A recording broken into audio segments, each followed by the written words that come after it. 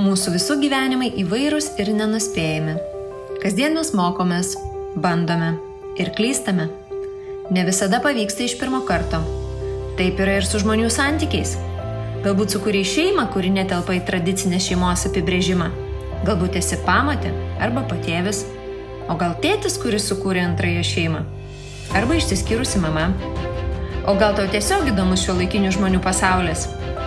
Jeigu ir tu nenori stoviniuoti vietoje ir tiki, kad judėjimas į priekį yra tik mokantis, tuomet tu leidi teisingą plokštelę. Nes čia mes kalbamės apie pamokas.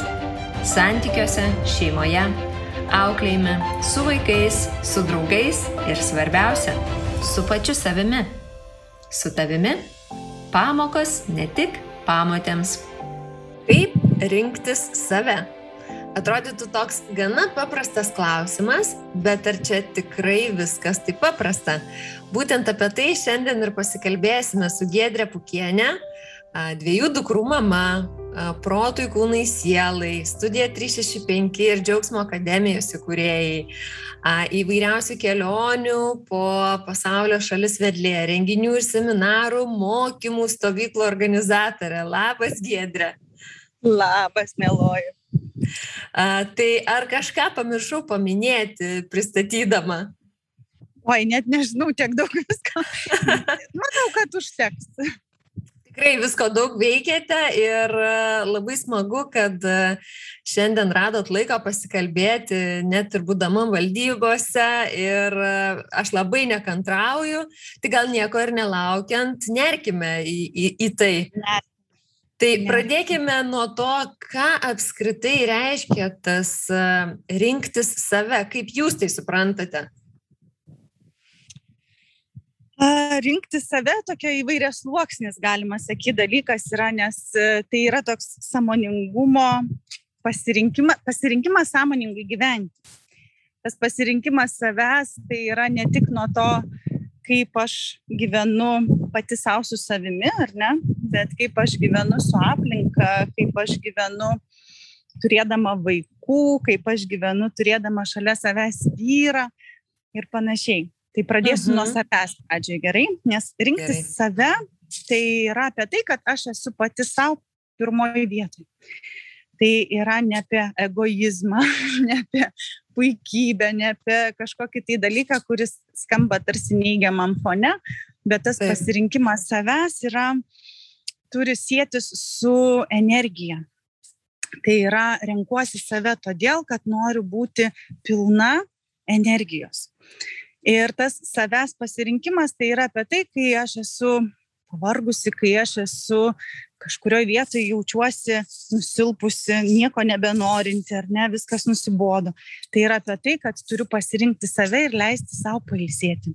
Tai yra apie tai, kad turiu visus atidėti šoną, net ir šeimą ir vaikus, ir leisti savo pabūti savo su savimi. Tai yra apie tai, kad turiu leisti savo, pavyzdžiui, mažus vaikus palikti auklei ir nueiti į masažą. Bet į tą masažą nueiti ne tai, kad atsigulus ant stalo galvoti, ką ruošiu vakarienį ar kokius kotletus kepsiu ar dar kažką darysiu, ar ne, bet leisti savo apie nieką negalvojant, tiesiog atsipalaiduoti ir būti tą laiką, tą valandą kažkokią skirti grynai savo. Net tai mintise, ar ne, skirti tik tai savo. Ir mintise pagrindė, nes iš esmės mūsų mintis dažnai labai netgi, kaip pasakyti, nužudo mintimis viskas. Idėjos visos mintise pirmą miršta, o paskui į realybę net ir nepapuola. Nes mums labai labai svarbu galvoti, kad aš nesu kažkokia tai nevykėlė, bloga mama, ar ten dar kažkokia, kad leidžiu savo kažką pasirinkti, neįprasto, ar ne, arba savo leidžiu pailsėti daugiau negu kitos mamos, nesilyginti su kitom galų gale. Tai, kaip žinot, mamos būna, save įsistatom, jeigu sekantį etapą imtumėm šeimą ir vaikai, ar ne, mes labai dažnai norim būti supermamos. Norim būti pačios geriausios, pačios nuostabiausios, tai reiškia, kad nusivarom save nuo kojų tiek, kad tas leisti savo net neskamba jokiose erdvėse iš tiesų, nes tada pastatom vaikus tarsi pirmą vietą. Tada perkam jiem geriausius batelius, o savo ant suknelės nelieka. Tada vaikam duodam geriausio, ką galim, o savo nieko nepasiliekam. Tada visą energiją skiriam vien tik tai vaikam, jų ugdymui, tobulėjimui, vežiojimui po 1001 realiai, nes nori būti labai geros supermamos ir ne, ir savo laiko visai nelieka. Tai tas pasirinkimas savęs, jisai turi išlikti netgi auginant, būnant tarp vaikų su vaikais. Tai reiškia, įsijungia savo laiko planavimas. Tas toks, žinot, kai renkuosi save pirmiau, ar ne, tai pirmiau susiplanuoju dieną, tai ką aš turiu savo padaryti, o visada tada apdėlioju apie tai, ką vaikam, ką vyrui, ką šeimai. Bet pradedu vis tiek nuo savęs. Tas leidimas savo ir yra apie tai. Ir, žodžiu, tas, žinot, kai moteris nori būti pati gražiausia, geriausia, tobuliausia, nuostabiausia, pati geriausia mama, jinai labai viduje savo turi daug, išsikelia tokių reikalavimų ir pati savo susikuria tarsi galvoje, mintise tos tobulos mamos vaizdą, kurį visą laiką stengiasi pasiekti. Ir stengiasi jį atitikti ir tokiu būdu tie reikalavimai ją tiesiog užsmaugia. Nes jinai pradeda lygintis, ta viską daro, ta spėja, tai panaip ten gali, turi laiko ir panašiai, o aš tarsi kažkokia prastesnė. Ir tai vyksta praktiškai su daugeliu moterų. Tol, kol moteris nesuvokia, kad jinai pradžioje yra pati svarbiausia. Bet ką mes dažnai girdim, žinot, skrendant lėktuve, ar ne, kad pirmą kaukę dedam savo, tada visiems kitiems, kurie aplinkui mus yra. Tai čia lygiai taip pat. Jeigu aš neturiu energijos pati, ar ne, aš jos negaliu duoti ir kitam. Ypatingai savo šeimai, savo vaikam. Jeigu mano viduje yra ta tuščia talpa energetinė, ar ne, aš nieko negaliu duoti kitiem. Kad aš galėčiau duoti, aš pirmoje eilėje turėčiau prisipildyti save, o tada jau galėsiu dalintis. Nes kai moteris pradeda dalintis iš trūkumo, tai iš tikrųjų dalinasi trūkumu.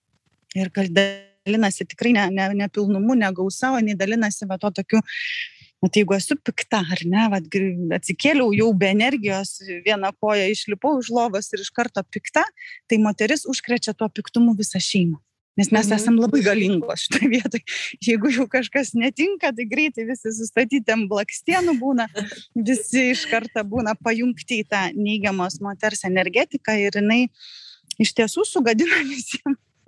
Taip, iš tikrųjų, labai plačiai apie tai kalbama, kad tas energetinis vaibas nuo moters šeimoje jis taip greitai ir plačiai pasklinda. Ir aš paskui dar pagalvojau, kad kai minėjot, kad jeigu mūsų indas tuščias, tai mes ir neturime tarsi ko duoti arba duodame ne tuo, ko norėtumėm dalintis, ar ne, nes ten yra trūkumas, tai mes gal netgi tuo metu, tikimės tam tikro įvertinimo, atpildo, nes jau duodi iš to, ko neturi, tarsi ir taip sudėtinga. Ar ne? Ir tada tikiesi atgal kažkokios gražos, ir jeigu dar ten nėra tos gražos, tai tada dar suprastėja visa ta būsena. Taip, tokia, žinot, būna moteris gyvena iš pareikalavimo, tokio duok. Aš daviau, dabar tu man skoloji ir dabar tu duok. Tai yra dėl to, kad iš tiesų pačiai trūksta. Ir tada iš pareikalavimo viskas vyksta. Aš tau padariau vakarienę, ar ne, tai tu dabar man turi kažką duoti. Jeigu aš tau kažką pasitarnavau kažkurioje vietoje, tai ir tu man turi. O iš tiesų, kai moteris yra pilna, jinai nieko iš nieko nereikalauja, jinai tiesiog būna. Jinai tiesiog būna, dalinasi, nes tos energijos perteklius, jisai niekada nesibaigia. Jisai baigėsi tada, kai aš gyvenu tam nepilnatvėj, nepilnume energetiniam. Kai aš esu pilna visko, aš galiu duoti ir žinau, kad tai niekada nesibaigs, nes ir aš gausiu iš naujo. Bet gausiu. Nes visa ta pilna visko, visiems visko užtenka. Tai ne visi moka pasiimti. Visiems visko užteks. Visiems visko užtenka. Be trūkumo.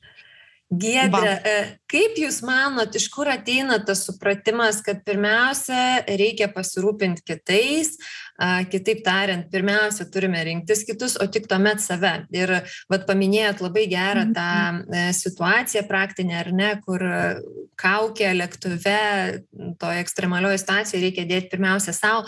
Ir visi tarsi žino ir deklaruoja, kad žinoma taip, bet realiai gyvenime ne visada taip tikrai vyksta. Ir jūs paminėjote tokį momentą, kad mes, ypatingai moteris, galbūt dėl to tokio lyginimosi su kitom, noro būti geriausiom mamom, žmonom, partneriam, jos tarsi save pačios į tam tikrus rėmus jis įdeda, ar ne, į standartus, įstato ir tuomet natūraliai gaunasi, kad kiti yra tie, kuriais turim rūpintis pirmiausia. Taip, bet tai yra susijęs su tuo suvokimu savęs kaip apskritai sistemos dalies. Nes jeigu aš esu nustumta į kažkurią tai kitą vietą, ar ne, tai gaunasi, kad manęs apskritai reikia suvokti paprastą dalyką. Jeigu manęs nėra, kaip žmogaus, ar ne, nėra aplink manęs daugiau nieko. Nes jeigu manęs nėra, jeigu aš neegzistuoju, tai nėra nei vaikų, nei vyro, nei šeimos, nei dar kažkokių tai dalykų. Tai reiškia, jeigu aš tave irgi nustumiu į kažkurią tai sekančią vietą, mano vieta yra tuščia. Bet aš tiesiog nesu savoje vietoje. Kai aš renkuosi save, aš esu savoje vietoje ir statau save į pirmą planą. Tada aplink mane dėliojasi ir santykis, ir šeima, ir namai, ir visa kita. Tai čia tas turbūt pats esminis pradžia tą kelio, kai mes einam tobulėjimo savęs pažinimo keliu, ar ne, tada ateina suvokimas, kad jeigu manęs nėra, reiškia, nieko nėra. O jeigu aš esu, viskas aplink mane susikūrė. Bet tokiu principu, ne, ratais, kvadratais, viskas aplink mane kūrėsi. Tai reiškia, turi savo smegenyse pakeisti požiūrį šitoj vietai. Nes čia yra tik tai požiūrio pakeitimas. Aišku, mes labai didelį įtaką turim iš savo giminės sistemos, iš savo aplinkos, iš savo auklėjimo, nes tikrai niekad nebuvo įprasta nei mūsų tėvų auginime, auklėjime, nei močiučių rinktis save, ne, tikrai nebuvo. Čia yra šiuolaikiniam pasaulyje, tai yra kaip ir norma. Anksčiau būdavo pasirūpinti visais kitais, o save, žinot, paskutinę palikti. Tai net būnam apskritai net nežino, kas jom patinka, ką jos mėgsta. Nes visą laiką žino, kokią vyro mėgstamiausią spalvą, ką vaikai mėgsta valgyti, o ką jinai pati valgyti mėgsta, jinai net nežino, nes jinai damušinėja, kaip sakau, likučius, ar ne, iš lėkštės. Tai yra labai svarbu savęs pažinimas, bet o kas iš tikrųjų man patinka, o ko aš noriu, o kaip aš noriu gyventi, o ką aš noriu valgyti, o ką aš iš tikrųjų ko noriu valgyti. Ir kai manęs moteris klausia, o tai kaip čia visiems įtikti? Nereikia įtikti. Daryk valgyti tai, ką tu pati nori valgyti ir šeima tiesiog valgys. Prisitaikys, nes aplink save, kaip sakot, ar ne, reikia kurti viską. Taip, nes jeigu aš kiekvieną kartą kepsiu kiaušinį vaikui, kotletą vyrui, o savo salotas gaminsiu, ar ne, tai aš tiesiog nuvargsiu visiems bandydama įtikti ir patikti. O jeigu aš tiesiog darysiu tai, ką aš noriu valgyti, tiesiog šeima įpras valgyti tą patį. Aišku, ten būna visokių niuansų, alergijos, nealergijos, ten dar kažkas, ar ne, nes labai dabar šiuolaikiniuose šeimose labai aktualus šitas klausimas, bet iš tiesų viskas nuo moters priklauso, nuo jo sąmoningumo ir energetinės būsenos, net kartais ir alergija vaikams išgyja tiesiog. Va. Tai tas pasirinkimas ir yra nuo to suvokimo, atsisuka smegenukai ir tada suvokiam, kad aš esu pirma. Pati svarbiausia. Ir tikrai labai tokį paminėjot tą momentą, kad anksčiau buvo įsivaizdavimas, ar ne, kad aš paskutinė, aš čia kažkaip, kaip jau gausis, nuo iki įvairiausiose situacijose. Ir sakot, kad šiuolaikinėme pasaulyje, tai kaip ir keičiasi ir aš sutinku, bet mes vis dar susiduriam ir jūsų turbūt praktika rodo, kad daugybė moterų, kurios dalyvauja ir jūsų kursuose, stovyklose, seminaruose, dėl to ir ateina turbūt, kad vis dar sunku priimti tą tokią naują tiesą, ar ne? Taip, iš tiesų labai sunku, nes sunkiausias etapas moters gyvenime būna tada, kai jinai pradeda ieškoti, o kas čia su manim ne taip, ar ne, ir tas pirmas dalykas, kur jinai, pavyzdžiui, nusprendžia atvykti atostogų arba į moterų stovyklą kažkokią, ar ne, su kuo jinai susiduria artimiausioje aplinkoje yra didžiausi trukdžiai dažnai būna. Dėl to, kad vyrui klausimai, o ko tau ten reikia, o ko tu ten važiuoji, o kodėl tau ten reikia, tu pasižiūrėk, ten taip anaip čia tau galva prasuks, smegenis praplaus ir visa kita. Tada būna, kad vaikai susirga tarsi specialiai, kai reikia išvažiuoti. Visa tai yra tokie, žinot, išbandymai moteriai, ar jinai tikrai pasiryžus yra pasirinkti save ir leisti savo pailsėti. Tai čia tokie pirmi laipteliai. Paskui moteris jau įpranta, paragauja tos kitos energijos, ne tik jinai pati, bet ir jos šeima, ir ją paleidžia, išleidžia su tokiu pasitikėjimu ir malonumu, nes moteris grįždama, leisdama savo pirmą kartą kažką tokio padaryti, ar ne, jinai grįžta kupina energijos, jinai grįžta su kitokia energija, jinai grįžta pailsėjusi, pasikrovusi, vyras gauna visiškai kitokią energiją iš jos ir jisai tada pagalvoja, kad visai čia viskas gerai, va čia žiūrėk, užsisuko gausos ratas, va čia visai jinai čia gerai grįžo, tik 7 dienas ar ten 10 dienų išleidau ir va naują moterį šalia savęs gavau. Tai iš tiesų, anksčiau ir vėliau ir vyrai prisitaiko ir jiems labai patinka ta energija, kurią jie gauna grįžę, kai moteris grįžta iš kažkur. Taip. Ir tada greičiausia, ta pasirinkimo klausimas yra pačios moters atstovėjime tam pirmam žingsnyje. Ar aš liksiu tam liūne, ar aš visgi jau esu tame kelyje, kur aš noriu eiti, pažinti, patirti, tos sielos keliu pradėti keliauti. Tai čia yra stipriausias dalykas, ką reikia atlaikyti, tą pirmą žingsnį. Supratau. Tai pasiryžimą patikrina, kaip ir sakote, ar ne, pačios moters. Giedre, dabar aš įsivaizduoju, kad moteris, kurios jau pasiryžta, ar ne, ir jau žengia tą pirmą žingsnį, pradeda kelionę su jūsų pagalba. Aš įsivaizduoju, kad tai dažnu atveju vyksta tokiose sudėtingesnėse gyvenimo situacijose, ar ne, kai keičiasi tam tikri dalykai. Tai apie tą tokį, kaip rinktis ir kokius tos pasirinkimus daryti skyrybų atveju, pakitusio šeimos modelio situacijoje, kai atsiranda nauji vaidmenys, tampama pamatė arba patėvė, arba reikia priimti pamatę arba patėvį. Tose situacijose toks gali susidaryti įspūdis, kad tų pasirinkimų nelabai ir yra, bet juk yra priešingai, tiesa? Oi, pasirinkimų visada mes turim milijonus. Tikrai visada. Jeigu kalbant apie stovyklas, kurias mes su komanda organizuojam, tai yra suvažiuoja įvairios moteris su įvairiais klausimais, įvairiom problemom, bet dažniausiai viskas būna apie tą patį ir visos dažniausiai patiria tą bendrystės jausmą, kur suvokia moteris, kad jinai yra ne viena, kad visos yra apie tą patį. Nes jeigu, tarkim, moteris atvyksta pirmą kartą, ar ne, tikrai kiekvienam praktiškai rate, kiekvienoj kelionėj, kiekvienoj stovykloj būna tų pirmų kartų atvykstančių. Būna pakartojimų, būna tos, kurias kiekvienais metais kažkur važiuoja. Tai yra tokie etapai, sakyčiau, moters gyvenime, nes tas pirmas kartas jisai būna toks gal labiausiai atradimų etapas, kai viskas nauja, viskas nepatirta, viskas pirmą kartą, tarsi viso ta informacija tokia atrodo nauja ir tų pokyčių daugiausiai būna. Tai moteris dažnai atvažiuoja tokioj stadijoj, kur paskutinę kelionę turėjom į Madeirą, sako, darykit su manim, ką norit, nes jau blogiau tikrai nebebus. Su tokiu sakiniu, kai atvažiuoja, tai aš suprantu, kad iš tiesų jau yra viskas. Jau. Tada tas pasirinkimas yra, ar aš noriu numirti, ar aš noriu gyventi.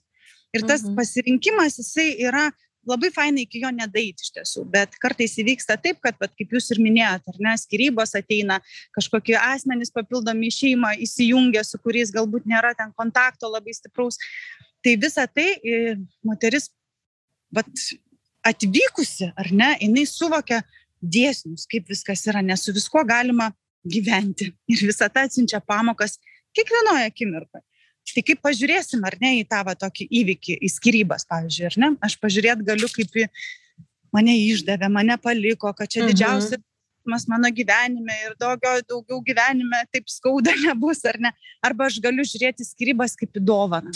Į dovaną atrasti save, į dovaną suprasti, kas aš esu, į dovaną suvokti, kas mano gyvenime turi įvykti tokio, kad aš pati savo būčiau faina, kad aš pati savo patikčiau, o nebandyčiau įtikti vyrui. Nes vyras be abejo, jis gali pasikeisti vienas, kitas ir taip toliau, bet moteris, jeigu jinai turi save, jeigu jinai save pažįsta, jeigu jinai žino, jai yra visiškai, jinai nedaiktas, jos negalima palikti. Tikrai taip. ne rankinukas ir ne šuniukas, jinai tiesiog yra moteris. Ir tada, žinot, ateina tas metas, kai va tas pirmas kartas tampa tokiu atspirties tašku gyventi. At įkvepia žmogus tarsi naujo oro, naujos energijos gauna ir jisai užkuriamas, gyvybinė energija pradeda tekėti laisvai ir tada atsiranda noras kurti, daryti, gimsta kažkokie veiklos, verslai, moteris tarpusavį susipažįsta ratuose. Aš stovyklas organizuoju moterims 7 metai, tai man labai yra pats didžiausias apdovanojimas matyti rezultatą, kaip moteris auga ir kaip jinai užauga. Tos pirmosios stovyklautojas, kaip užauga, antrosios ir taip toliau. Ir man labai labai gražu matyti tos bendrystės moteriškos.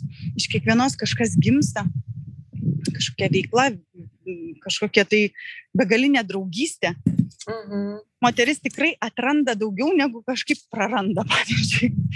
Vienareikšmiškai. Tos paskui jau, kurios paragauja tos energijos, kas su jom įvyksta.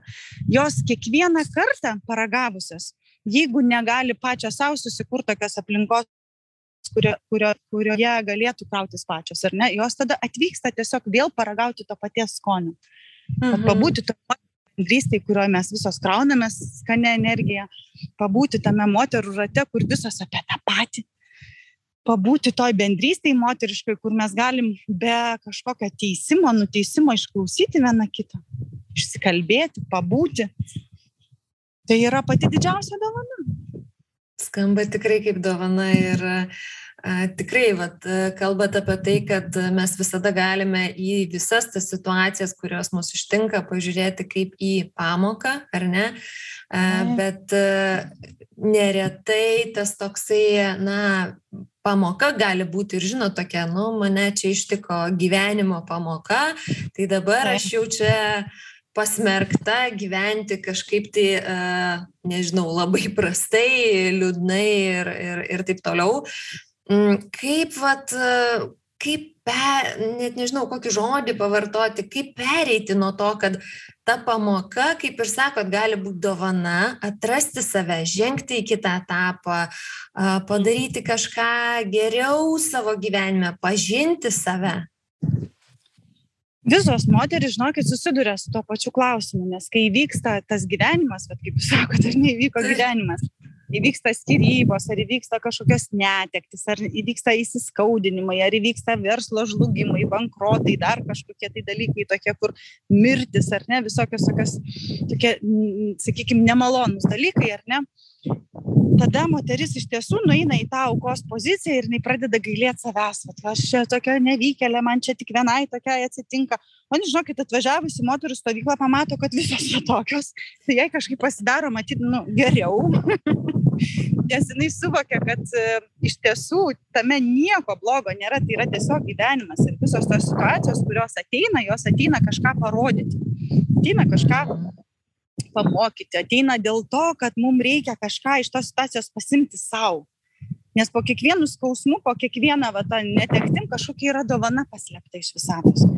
Tai tarkim, aš galiu pati apie savo, pavyzdžiui, skyrybas. Prieš 14 metų išgyvenu savo skyrybas. Man tuo metu atrodė, kad pasaulis iš viso slysta iš po kojų ir viskas yra ne taip, kaip aš norėjau ir sugriuvo mano svajonių pilis. Ir visa kita ir panašiai, tai turi praeiti tam tikras laiko tarpas, kad ateitų suvokimas, kad turi ateiti pokyčiai tam tikri, nes aš atsisukus dabar atgal, ar ne, galiu pasakyti, kad tai buvo pats geriausias įvykis, netgi mano gyvenime. Dėl to, kad aš tuo metu pradėjau gilintis į save, aš pradėjau save pažinti, aš pradėjau mokytis, aš pradėjau atradinėti savo kūną, aš pradėjau atradinėti, kas aš esu, iš viso kam aš skirta ir kokia mano paskirtis šito žemėje, ką aš turiu nuveikti. Aš pradėjau mokytis, aš atidariau studiją 365 tam, kad galėčiau medituoti, tobulintis ir dalintis su kitom moterim. Ir tai buvo atspirties tas taškas, tos skyrybos, atrodo labai skaudžios ir ten dramos ir visa kita, bet jos pavirto į kažką tokio, gėrio didelį gabalą. Ir aš tai vertinu kaip tikrai labai labai gerą dalyką, nes jos mane pažadino, pabudino tam, kad aš atsisukčiau ir pažiūrėčiau, o kažkas šitam gyvenime yragi daugiau. Nu tikrai aš. Lakstyti paskui vyrą, arba gaudyti, arba ten kontroliuoti, pavydėti, ar ten dar kažką daryti. Tai tokiu būdu moteris yra atsukama į save iš tiesų. Vyras tik pasitarnauja. Ok, nu čia matot, aš galvoju, klausančio moterim, kurios yra dabar tokioj situacijai, kuriom, vat, kaip ir jūs sakot, atrodo, žemės lysta iš po kojų ir kad čia jau niekada nieko nebus gero. Ir tegul slysta žemė iš po kojų, reikia priimti tą slydimą ir atsiduoti, nes va, tas ir yra, kai drebina pamatus gyvenimo, tai niekas kitas nedrebina, tik Dievas. Daugiau niekas nedrebina. O vyras tai yra tik tai įrankis iš tiesų pasitarnauti, kad moterie prabus, pasižiūrėk į save iš tiesų, atsisuk į save. Sužinok, kas tu tokia, ko tu nori, ką tu mėgsti. Pabūk pagaliau moterim vieną kartą. Žodžiu, jisai kaip tarsi atneša tą pamoką, kurią reikia išmokti, ar ne? Taip, vienareikšmiškai. Vienareikšmiškai. Kam išmokti reikia paleidimo, kam reikia išmokti save mylėti, kam reikia išmokti atrasti kažką. Labai įvairios pamokos gali būti. Nėra vien tik tai apie tai, kad atsisukti save, va tas atsisukimas, ką reiškia. Tai reiškia apie tai, kad aš save pamiršau, ar ne?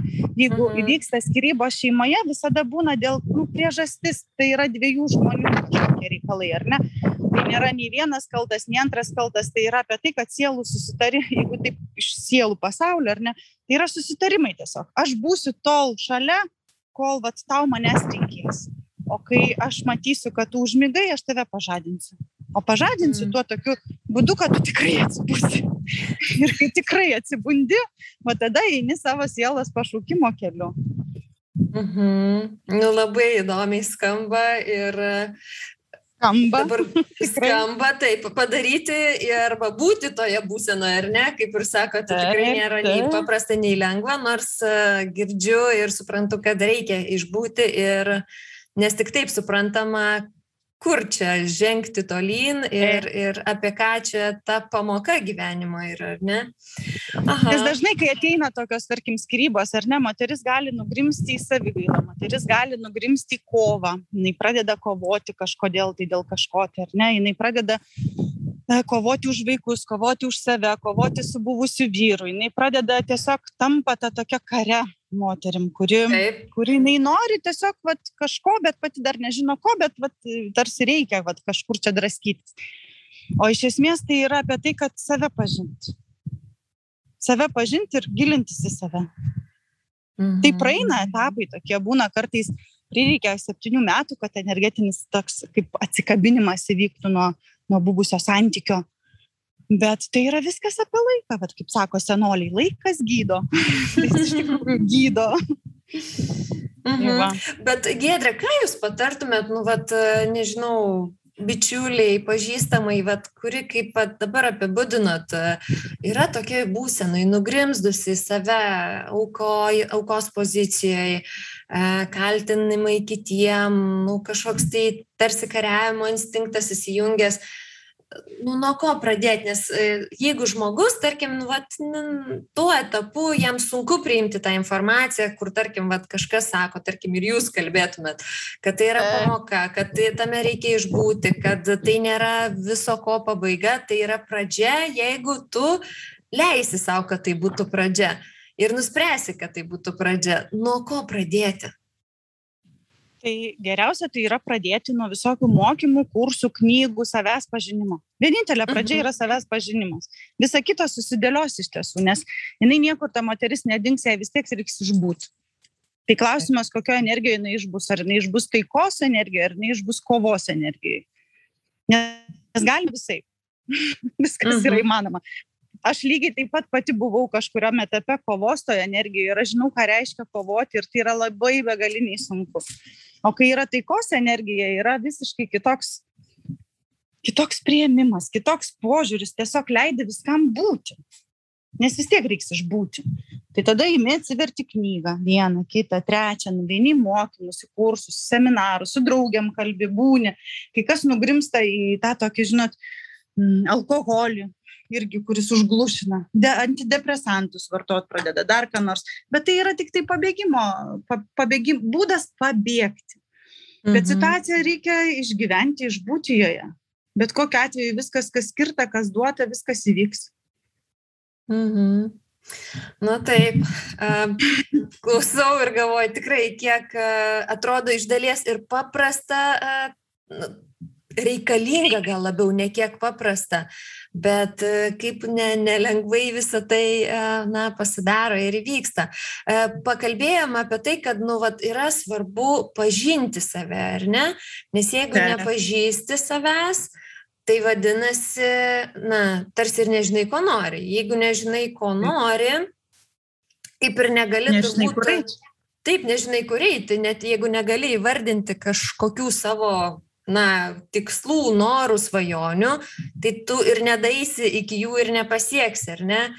Tai aš taip įsivaizduoju ir mano praktika tai rodo, aš ne tik įsivaizduoju, kad būtent su savo su nauja rolė, su pamatystės keliu, aš taip pat atradau, pažinau save kaip moterį, kaip žmogų labiau.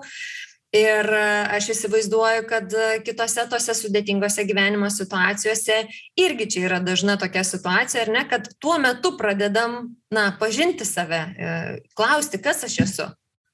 Taip, o ko aš noriu, tarkim, atsitiko pamotės, ar ne, rolė. O ko aš noriu, kaip aš noriu save joje matyti, kokia aš noriu būti tą pamotę. Ar aš noriu būti piktoji ar geroji, nes pamotė vis tiek jinai prieskonį turi tą tokį pamotės, ar ne, iš filmukų. Tai kokia aš noriu būti, ką aš noriu duoti tiem vaikam. Aš turiu suvokti, kad jų mama vis tiek yra pirma, aš esu tik antra, ar ne, pamotė. Tai reiškia, kad aš su visa pagarba į mamą turiu žiūrėti, priimti viskas, kas vyksta absoliučiai su tuo tokiu suvokimu, kad jinai yra pirma, buvo ir niekur nedings. Tai yra pats stipriausias suvokimas moteriai. Ir tada su tuo požiūriu žiūrėti į tuos vaikus, kurie yra podukros, posūniai, nes jie yra irgi, kaip pasakyti, situacijos,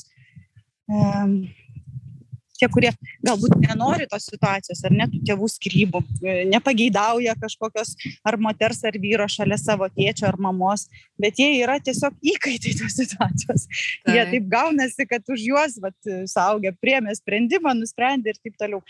Bet jeigu žiūrint apskritai iš to sielų pasaulio, į kurį aš vėl tempiu, ar ne, jūs, tai yra tiesiog susitarimai, nes ir vaikai ateina pas tam tikrus tėvus, kur turi jie vaikai patirti, ką reiškia gyventi šeimoje, kur yra skyrybos įvykusios, ką reiškia gyventi tarp dviejų namų, ką reiškia gyventi, kai kuprinė turi krautis pas tėtį ir kuprinė krautis pas mamą, ką reiškia gyventi, kur dviejose namuose yra skirtingos taisyklės, ką reiškia gyventi tada, kai yra pamotė ir patėvis namuose, ar ne, skirtingose. Tai lygiai taip pat jie gauna lygiai tokias pačias pamokas, užduotis ir susitarimai yra įvykę jau žymiai anksčiau.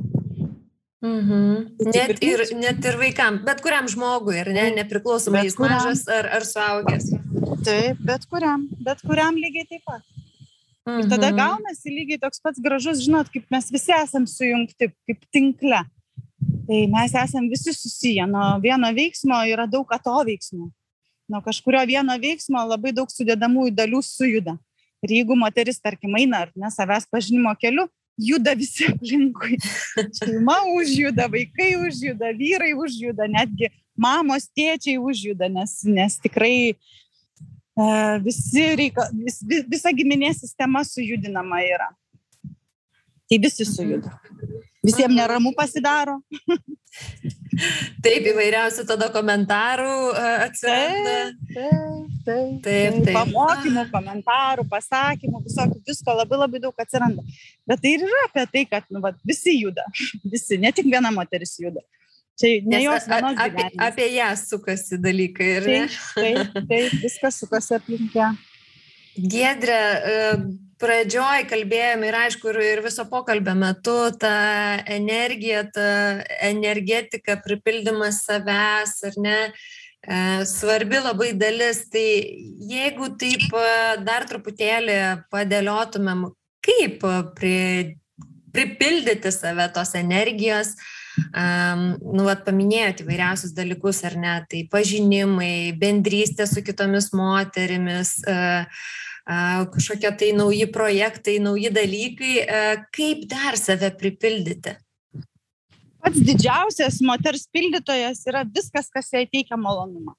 Bet koks veiksmas, kuris yra su malonumu, tai suteikia energijos. Tai kiekviena tame pažinimo savęs etape turi susivokti, kas jai yra malonu, kas jai teikia džiaugsmą, kas jai teikia malonumą. Ir tuos dalykus kaip tabletės, ar negeriam, tai taikyti į dieną po 1, 2, 3, 4, 5 kartus, kuo daugiau, to geriau. Tai mes tokiu būdu pildom. Jeigu moteriai malonumas yra pagulėti, pavyzdžiui, ar ne, mes kraunamės energiją gulėdamas iš tikrųjų. Nu, va, tam tokiam vertikalioj padėty, ar ne? Tai leidžiam savo pagulėti. Jeigu malonumas moteriai yra prisileisti vonį ir pagulėti, prisileidžiam vonį ir pagulim. Jeigu moteriai malonumas yra išeiti su draugėm į miestą, einam su draugėm į miestą. Jeigu moteriai malonumas yra keliauti, dedam kuprinę ir keliaujam. Jeigu malonumas su lagaminą dedam. Tai va, tokiu būdu viskas ir vyksta iš tiesų. Jeigu man yra malonumas mane pakrauna. Vaikščiot gamtoj, valio. Visi variantai yra tinkami, jeigu tik tai malonu. Aš dalyvavau prieš kurį laiką, dabar galvoju, prieš gerus 1,5 metų gal tokiuose mokymuose. Ir ten irgi buvo užduotis, kur reikėjo surašyti 15 dalykų sąrašėlį. Dalykų, kurie teikia malonumą, ir ten apskritai dar buvo toks apribojimas, kad nekainuoja daugiau nei 10 eurų, kažkas tokio. Ir taip, ir kasdien po bent vieną tą dalyką taikyti. Ir man buvo taip keista, nes aš atsisėdau prie to sąrašo rašymo ir parašiau ten, nežinau, 4-5 ir stop. Ir galvoju, kaip taip gali būti. Taigi, atrodo, yra tiek daug dalykų teikiančių tą malonumą, bet kai reikia tai įvardinti ir nuspręsti, kad dabar aš čia ir darysiu kažkokį tą malonumą, leisiu kasdien, toks tarsi neišeina, nesigauna. Pačioj pradžiai, žinokit, visada taip būna. Aš noriu padaryti 50 sąrašą malonumų savo ir džiaugsmų savo. 50 mokamų ir 50 nemokamų. Tai yra tada nemokamai, bet ką aš vardinu, ar ne? Pagulėti nemokama, išeiti į gamtą nemokama. Dėl ko reikia atskirti mokamus ir nemokamus? Dėl to, kad moteris sakys, man baigės pinigai, aš neturiu pinigų, ar ne, aš ant savęs negaliu leisti, negaliu vaikščioti masažus, negaliu pirkti suknelę, nors man tai teikia malonumą, negaliu keliauti, nes tai kainuoja pinigus, ar ne?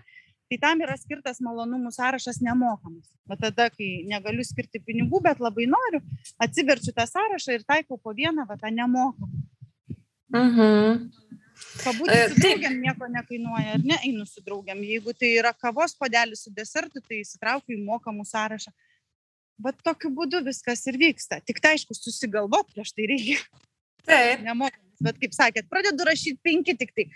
Aš lygiai taip pat pačioj pradžioj kelis galėjau išstenėti, bet dabar pas mane yra 365 dienos džiaugsmo ir malonumo. Tai yra dienoraštis gimęs tuo pačiu.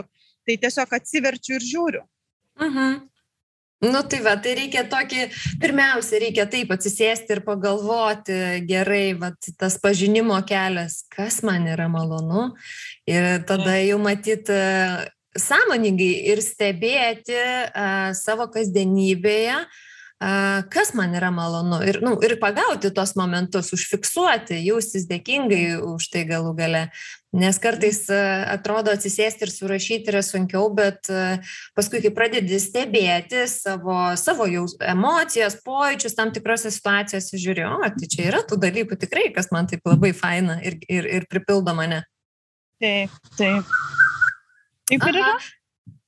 Vaikščioti su savo ir sąmoningai stebėti save ir užsirašinėti. Taip ir vyksta. Tai Giedre, dabar įsivaizduoju, kad mus tikrai klauso daugybė moterų, kurios yra toj sudėtingai situacijoje šitam laikotarpyje.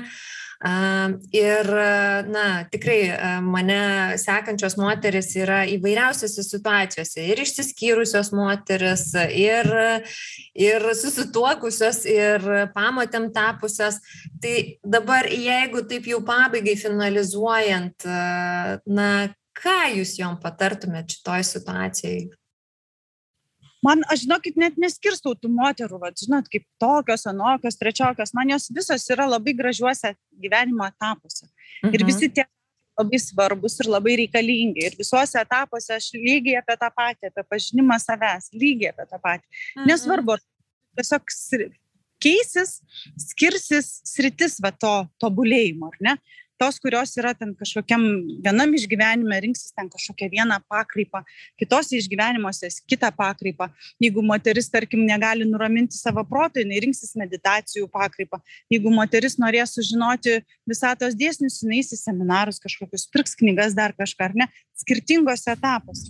Tai nėra, kad būtų kažkas vien tik tai kategorijai išskirta, tai kategorijai. Ne, visas yra tą patį. Tiesiog etapai yra, tos moters etapai augimo. Nes viskas tik apie augimą, apie nieką kitą. Tai jinai tokiam augimo etape, jinai vis tiek toliau turi tęsti savęs pažinimą. Jinai toliau turi tęsti kažką padaryti dėl savęs kiekvieną dieną. Tai yra ne apie tai, kad kaip aš studiją turėjau, ar ne, į mėnesį kartą ateina pamedituoti tiek žinių. Tai yra apie kažką daryti kasdien dėl savęs. Tai yra tą malonumą, džiaugsmą suteikti savo kasdien, netidedant, nepamirštant, biškį dabar sekmadienis, tai nesikelsiu, pavyzdžiui, 5 ryto. Arba, tiesiog daryti kažką visada dėl savęs, visada. Giedre, o gal jūs galit pasidalinti, ką jūs dėl savęs darote kasdien, nes pas jūs žinių, patirčių, įžvalgų, tas bagažas atrodo toks didžiulis ir atrodo dalintumėtės, o klausantis tik tai sugertų į save visą tai. Bet aš suprantu, ką jūs ir sakot, kad nesvarbu, kokiam etape esi, vis tiek reikia kasdien kažką daryti, ar ne? Vis tiek kasdien, bet kaip dantis valausi kasdien, ar ne? Aš kasdien einu saulę pasitikti. Man tai yra užkrovimas man visai dienai. Ir aš tai darau jau daug metų iš eilės, kur bebūčiau. Labiausiai tingiu namuose keltis, nes, reiškia, mano saulė kyla man į miegamojo langą. Tai aš galiu pamerkti ir pamatyti ją. Tai man yra pats toks svarbiausias dalykas, tas saulės pasitikimas. Antras svarbus man dalykas yra ritualai, tie, kur aš turiu savo susikūrus pabūti su savo artimaisiais, tai yra kava arbata ryte, tiesiog pokalbis su savo artimiausiu žmogum, tai yra valandos kokios laiko skirimas tam savo. Man yra labai svarbu mankštą, man yra labai svarbu padaryti kažkokį tai, nežinau, kur aš bebūčiau, kažką. Dabar esu, kadangi Maldyvose, tai kiekvieną dieną einu vandenį snorklint. Kaip čia lietuviškai bus? Nežinau. Nardyti, ar ne? Į žuvytes. Man labai patinka žuvytes, tai aš užsidedu savo kaukę, elastus ir aš žiūriu. Man tai yra didžiulė meditacija, nes kaukėje yra sulėtėjęs kvėpavimas, tai yra apie kvėpavimą, pratimų pagalbą kūnui.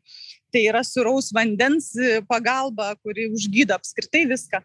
Tai yra tokie, žinot, kur esu, ten ir kuriuosi savo tą kasdienybę ir savo ritualus. Aš kiekvieną dieną rašau įžvalgas savo. Džiaugsmo akademijoje kiekvieną dieną dedu įrašą, tam tikrą džiaugsmą kiekvieną dieną. Man tai yra ritualas, absoliučiai. Aš tai darau 4 metai kasdien, man tai yra kasdienybė man. Ką dar darau? Skaitau. Ką dar darau? Mokau. Ir pas mane tas procesas nuolatinis, man toks jausmas, jeigu aš sustoju, man toks jausmas, kad kažko man trūksta, tarsi toksai. Dabar vedu kursą moterim, tai kiekvieną dieną darau įrašus, talpinu. Čia tokia rutina mano yra, ar ne, toks darbas. Tai tas augimas, ar ne, ir mėgaujatės, ir jis yra toksai užkrečiamas, ar ne, kai pradedi save vesti tuo keliu, tai norisi vis daugiau ir daugiau. Žinot, kai yra ta tokia meilė savo, begalinė, ar ne, tada viską darau su malonumu, iš malonumo, nes tai, kas nemalonu, nebedarau. O čia yra apie tai. Mano veikla yra man didžiausias malonumas, ar ne, man ją norisi daryti, man norisi veikti, man norisi dalintis. Kai aš nemėgstu, tarkim, kažko, ar ne, kad moteris dirba darbą, kurio nemėgsta ir toliau vis tiek dirba, o dėl ko? Dėl pinigų. Bet kai ateina iš malonumo viskas, tie pinigai tiesiog savaime ateina, jie tiesiog ateina. Ir nieko dėl to daryti net nereikia. Čia tą suvokimą pakeisti galvoj reikia. Nes moteris turi daryti tai, kas jai malonu, tada visas kitas ateina paskui. žinot, iš meilės. Iš meilės savo ir pasauliui. Nes nieko nėra fainiau, kaip namuose laiminga moteris. Tai labai noriu to ir palinkėti, kaip ir sakėt, Giedrė, neskirstant tas moteris ir kokiose jos etapuose bebūtų, kad kasdien padarytų kažką malonaus dėl savęs, kad pradėtų tą savęs pažinimo kelią, kad skirtų bent, 15 minučių per dieną sau kažko. Ir kad būtų, kaip jūs sakėt, taikoje su savimi, kas yra labai svarbu, nes tada ir ta energija, ar ne, nėra paleidžiama ir atiduodama kitiem ir jinai vis tik gera energija ir laikosi moters viduje. Tai labai dėkui, Giedrė, buvo super pokalbis, man buvo labai įdomu paklausyti ir aš tikrai norėčiau dar kartelį su jumis pabendrauti, o šiandien labai dėkoju ir labai tikiuosi, kad geros atostogos jūsų laukia ir toliau ir tikiuosi iki kitų susitikimų. Labai dėkui, kad pakvietėt mane pakalbėti pirmoji eilėj, nes tikrai man tai yra labai įdomu ir svarbu dalintis. Man tai yra, žinokit, pirmas kartas dalyvauti podcast'e. Taip, iš karto pasakau, mano dar vienas pirmas kartas. Tai labai dėkoju už tą pirmą kartą. Ir tikrai linkiu gražios dienos ir apkabinu. Tai mes būtinai, tai su tuo tokiu vėjeliu iš Maldyvų, su Giedrės patirtimis ir naudingais patarimais ir atsisveikinam šiandien. Iki. Dėkui. Iki viso.